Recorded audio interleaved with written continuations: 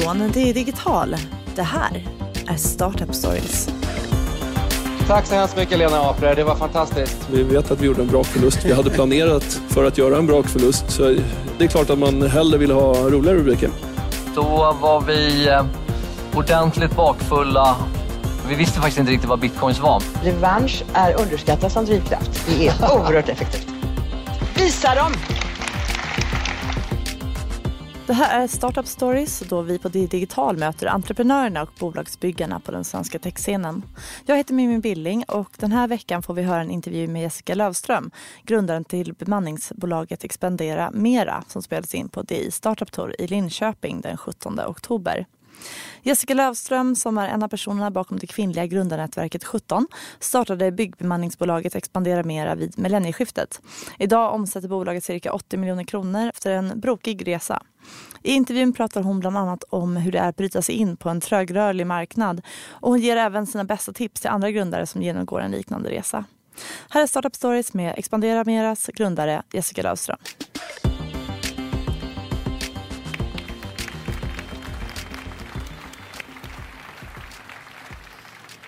Du driver ju bemanningsbolaget Expandera Mera. Ja. Som de tillsätter byggpersonal till olika projekt runt om i Sverige. Och idag så omsätter ni mellan 80-100 miljoner årligen. Ja, vi omsatte 100 miljoner förra året och i år blir det nog något lägre. Ja. Men det har ju varit en liten så här brokig resa kan man säga sedan du som 28-åring startade det här vid millennieskiftet. Ja. Om man börjar med liksom, hur kom du överhuvudtaget in på bemanningsföretagsspåret? Oj, jag har ju gjort så mycket tokiga saker i mitt liv. Men jag hade bott i Italien ett tag och sen kom jag hem till Sverige. Och det här var när det var extrem lågkonjunktur. Det här var 94-95 eller sånt där. Och jag sökte jobb men fick inga jobb. Jag ville gärna bli vd eller försäljningschef. Men jag har ju ingen utbildning så att de var inte så intresserade av mig. Jag sökte till Stenbecks Luma, om ni har talat om det, x antal gånger men fick inte bli det heller. Och de sa så här, för de ringde faktiskt till mig för jag sökte ju så många år och då sa de, kan inte du bara ta en universitetsutbildning så kan vi kanske anställa dig.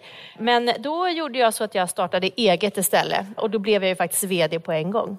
Men varför då liksom ett bemanningsbolag inom byggbranschen? Jag hade haft lite olika bolag innan och jag började att sälja viltkött för det tyckte jag att det svenska folket skulle äta. För att sälja viltköttet så hade vi demonstratiser som stod på butikerna och delade ut kött. Och sen så ville andra hyra mina demonstratiser och då började jag hyra ut demonstratiser istället för att sälja kött. Jag är vegetarian så att jag tyckte inte det där var så bra idé. Så jag la ner mitt älgköttsbolag och så började jag hyra ut demonstratiser. Och sen så var det en kompis som fick... Vars bror hade ett möbelmonteringsföretag. Så skulle de montera om möbler hos Ericsson, behövde mycket folk. Och då anställde jag mycket folk och det var ett kort projekt. Och sen fanns det inget mer jobb och då var jag tvungen att säga upp de här killarna. Och då var det en av de killarna som sa att han hade yrkesbevis som träarbetare. Och då frågade jag, vad är det för något? Och då sa han, ja men det är ungefär som körkort för en snickare. Och då tänkte jag, okej, men då kan vi hyra ut honom till Skanska. För de lär ju behöva ha byggnadsarbetare. Och det behövde de? De stora byggföretagen förstod inte vad bemanning var. För de hade ju sina vänner och bekanta som de hyrde folk ifrån mer eller mindre seriösa bolag. Men de fick väldigt mycket whiskyflaskor och så. Så att de hyrde därifrån. Så de visste inte vad bemanning var. Men sen efter ett tag och efter mycket om och men då förstod de att det här var någonting bra. För då slipper vi ha de svarta bolagen på byggsektorn och vi slipper ha all personal själv. Vi behöver inte säga upp och anställa. Och det här är väldigt flexibelt också för vi kan ju liksom bemanna upp väldigt många eller få. Så då körde det igång. Och då gick det bra initialt när vi hade liksom fått kläm på byggföretagen. Men sen när vi började växa då kom fackföreningen Byggnads, en av världens starkaste fackföreningar. Och de gillade inte byggbemanning. Nej. Det brukar ju vara så att bemanningsföretagen och facken inte alltid går hand i hand. Nej. Och det är kanske även inom bygg då. Men då hade det gått ett par år eller lyckades ni komma in redan från start och sen satte facket... Ja, precis. Vi gick ju under, så länge du är liten då är det under radarn hela tiden. Så vi var under radarn de första åren. Men det tredje året skulle vi omsätta 20 miljoner. Det kanske inte låter jättemycket. Men det här var år 2000 någonting. Så då var det liksom mer, det är många år sedan. Sen är jag är från Botkyrka och har liksom inga vänner som har egna företag. Så för mig var det ascoolt att ha ett bolag som skulle omsätta 20 miljoner. Men då, och det var tredje året, men då kom Byggnads och så blockerade de hela verksamheten. Så vi kunde inte hyra ut en endaste person från ena dagen till den andra. Hur många var ni då? Ja, då kanske vi hade 40-50 anställda. Och då blockerade de all inhyrning på alla arbetsplatser. Så då satt vi med all personal som var anställd och betalade ut löner men hade inga intäkter. Och ja, det var ju som Nigara-fallet helt enkelt. Så det var lite tufft. Vad hände då? Vad fick ni göra? Ja, jag pratade med Byggnads och så sa jag så här till dem. Men varför gör ni så här? Vi har ju liksom anställt de här människorna som kommer från arbetslöshet från Norrland eller Värmland eller så. Och vi hade varit uppe på turnéer och plockat ner de här arbetslösa byggnadsarbetarna ner till Stockholm, fixat boende åt dem för att de skulle ha någonstans att bo. För det hade de inte och därför kunde de inte ta jobben. Men Byggnads tyckte i alla fall inte att det här var en bra idé. Och då sa de så här, ja men det kan ju hända att 40-50 man från Norrland blir utan jobb. Men det här är för sakens skull och vi driver liksom en ideologi och bara. Så att då bara blockerar de all inhyrning. Så vi fick lov att säga upp all personal.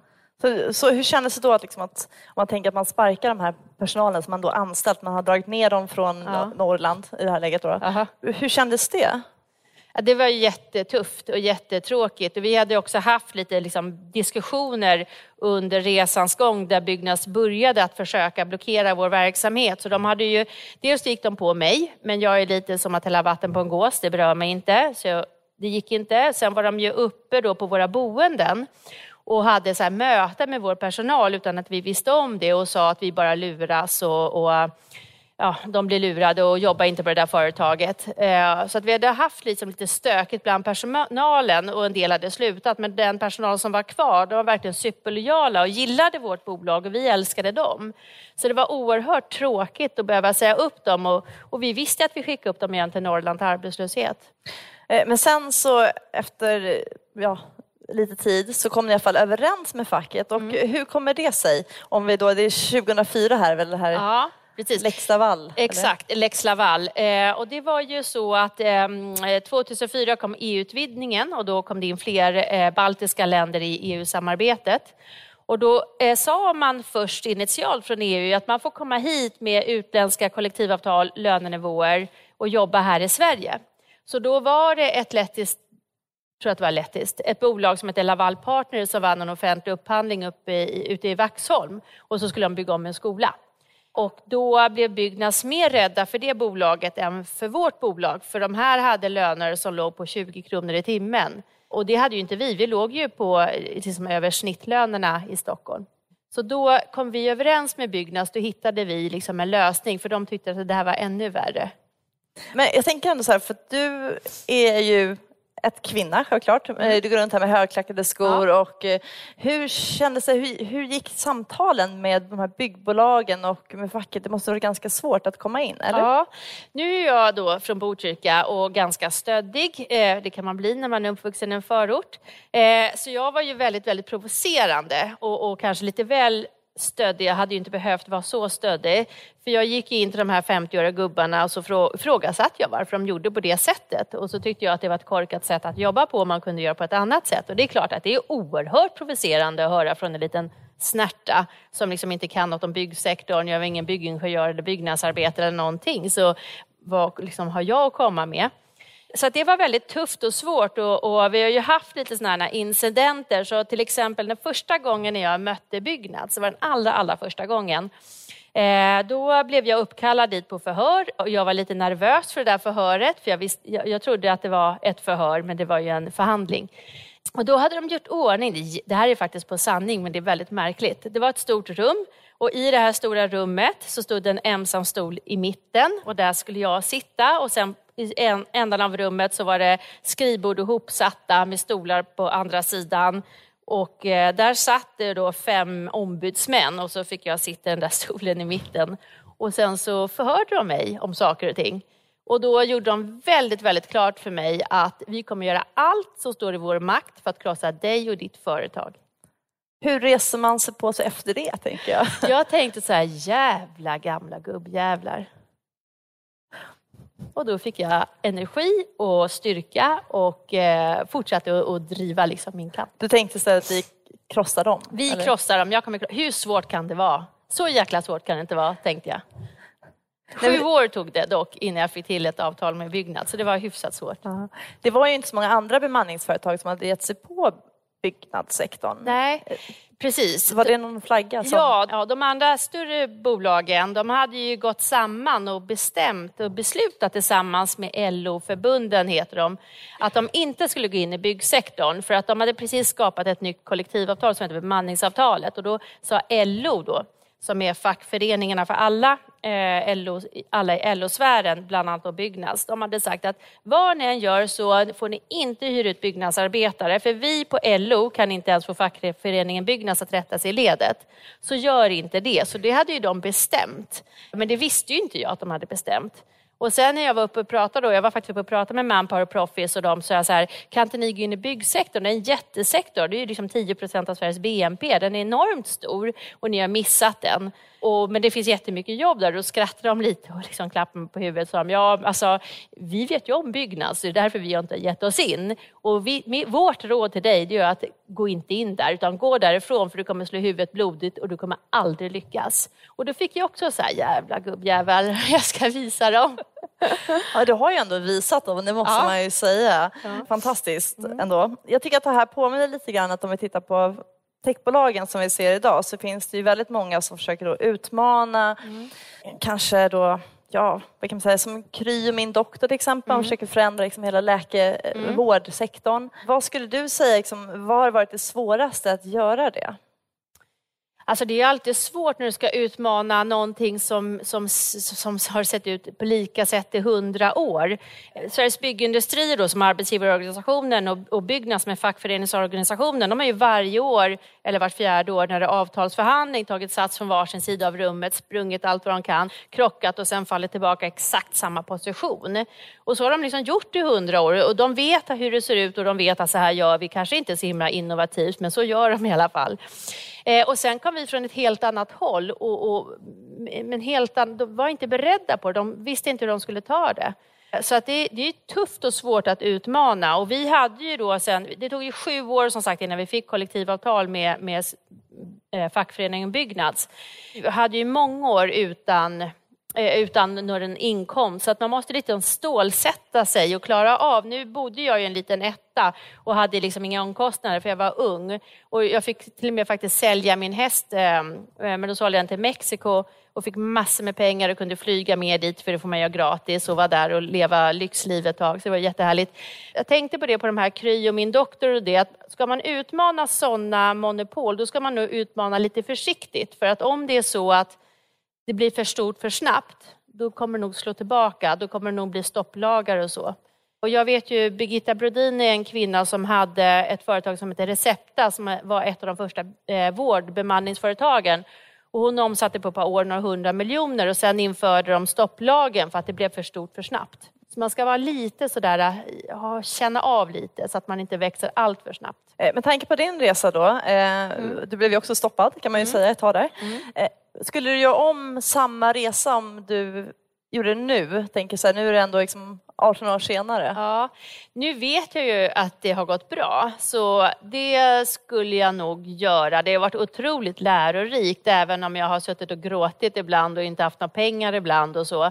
Men det är ju en del av att vara entreprenör. Och det är ju liksom världens bästa MBA-utbildning. Det är att bli entreprenör. För att du lär dig så pass mycket. Både om dig själv och om omvärlden och hur man ska arbeta och så vidare. Så det är ju fantastiskt. Det är tufft men det är fantastiskt. Det är ju lite ovanligt för jag tror att som för techbolagen i alla fall så ser man ju ofta att grundarna är antingen från Handels i Stockholm eller kanske från Linköpings universitet här eller att man liksom har den här antingen tekniska utbildningen eller ekonomiutbildningen. Hur såg man på dig när du kom där från Botkyrka med ingen direkt universitetsutbildning? Nej, man såg ju ner på mig väldigt mycket. Alltså det här var ju, man säger, byggföretagen och byggingenjörer och ombudsmän, de är bara arga mest hela tiden. Så nej, det var inte så himla lätt. Men om man ger sig den på att göra någonting, och för mig är också viktigt att göra någonting som är gott. Jag såg till att det fanns ett alternativ till svartföretagen. Jag plockade ner arbetslösa människor från Värmland och ifrån Norrland. Vi fixade bostäder åt dem så att de kunde ta sina jobb här. Och vi gav också en helt okej lön. Då tycker jag att då gör jag någonting som är gott, någonting som förbättrar och utvecklar en marknad eller ett affärsområde. Då kan jag inte med att några gamla gubbar ska stoppa det. Så då får man liksom kraft. Så länge man gör någonting som är gott för världen, då tycker jag att då kan man köra på. Ni har ju sett en ganska bra tillväxt de här åren. Och nu så verkar det som att det liksom har sjunkit lite grann från förra året till i år. Ja. Vad är det som pågår i din bransch nu? Just nu, ja. Ja, när vi växer så växer vi otroligt snabbt. När vi bråkar så växer vi ingenting och då omsätter vi inget. Så det är liksom lite upp och ner. Men vi växer jättesnabbt och vi blir gasellföretag och sånt. Och sen stannar vår tillväxt av 2014 i samband med att den starkaste byggkonjunkturen tog fart i Sverige i mannaminne. Och då var vi på väg in i Norge och så tänkte vi, vad för tusan är det som händer? Så vi drog oss tillbaka från Norge och så tittade vi på marknaden. Och då såg vi att det kommer in utländska bolag som inte vi kan konkurrera med för att de betalar inte sociala avgifter och skatter. Och deras lönenivåer är inte de som man ska ha också. Det finns ju EU-lagstiftning på vilka lönenivåer man ska ha. Så då upptäckte vi att det här finns och det är väldigt mycket Trafikverket som handlar upp bolag som sen handlar upp bolag. Och här nere är det bara korpsvart och man tittar väldigt mycket på LOU, lägsta pris. Och då kan jag säga att den billigaste bron är långt ifrån den billigaste bron, utan för oss skattebetalare så blir det ungefär 40-50% dyrare att handla den billigare bron. För alla sociala avgifter, skatter, bolagsskatt, moms och så vidare hamnar i fickor på kriminella aktörer. Så som det gör just nu. Så hela vår tillväxt stannar av och då har vi hittat ett bolag som heter Stoppa Fusket som grävde väldigt mycket om och hitta alla de här svartbolagen och försökte berätta hur det såg ut. Så då finansierade vi dem så att vi kunde beskriva ännu mer hur det ser ut idag för att få stopp på det, för att få politiker att vakna. Så det enda som jag jobbar med nu hela dagarna, det är att prata med politiker, organisationer och så vidare för att förklara hur det ser ut och förklara att vi måste strama åt systemen och vi måste ändra lite lagar kanske för att just nu far skattepengar ut i kriminella nätverk. Men det känns lite grann som byggbranschen som du berättade från början, att det var whiskyflaskor och sen så nu, alltså går det att ändra? Det går att ändra. Många andra länder, när EU-utvidgningen kom och när utländsk arbetskraft kom, då våra grannländer, de stramade åt kontrollsystemen och stramade åt regleringar. Vi gjorde precis tvärtom. Vi öppnade alla gränser och tog bort alla kontroller. Så att Sverige är det land där man idag har lättast att jobba svart. Och vi har också fått de här assistanshärvorna och så vidare för att vi tog bort alla kontrollsystem. Men vi måste återreglera det. Vi ska bara få hitta en regering först. Och sen så ska vi börja jobba med politikerna igen. Ja. Du har lite så lugn och ro då? Jag har lite lugn och ro just nu. För just nu håller de på att bråka om vem som ska sitta i makten. Dessa bråk. Ja. Men om du då skulle liksom tänka på din resa som du ändå har gjort. Vad skulle du tipsa techbolagen som nu kör igång som en ganska tidig skede? Vad ska de tänka på? Så fundera på om man gör någonting som skapar ett mervärde. För det tror jag är väldigt viktigt. Man kan inte göra någonting som inte skapar mervärde där man bara själv tjänar pengar. Och tänk inte så mycket på att tjäna pengar. För gör du någonting som är gott och någonting som är bra och bygger upp någonting, då kommer pengar per automatik. Så man behöver inte hålla på att tänka på det så mycket. Och sen ska det förändra stora system, så det tar tid. Det tog 7 år för mig. Och nu har vi hållit på med att få en sund byggsektor sedan 2014. Så att det tar enormt mycket tid och utmana inte systemet för snabbt. Utan ta det lite lugnt. Toppen. Tack så jättemycket för att du kom hit idag, Jessica Lövström. En stor applåd.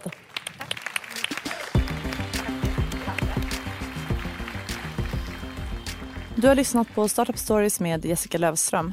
Ni som gillar oss eller bara tycker något i allmänhet om Startup Stories, recensera oss gärna på Apple Podcasts. Och ni som vill sponsra podden, mejla Per Hedlund, per.hedlund@di.se. Glöm inte att kolla in DIs övriga poddutbud med bland annat Analyspodden, Makrorådet, Intervjupodden, Förnuft och känsla och vår dagliga podd DI Morgonkoll med de senaste nyheterna. Ansvarig utgivare för Startup Stories är DIs chefredaktör Peter Fällman och den klipps av Umami Produktion.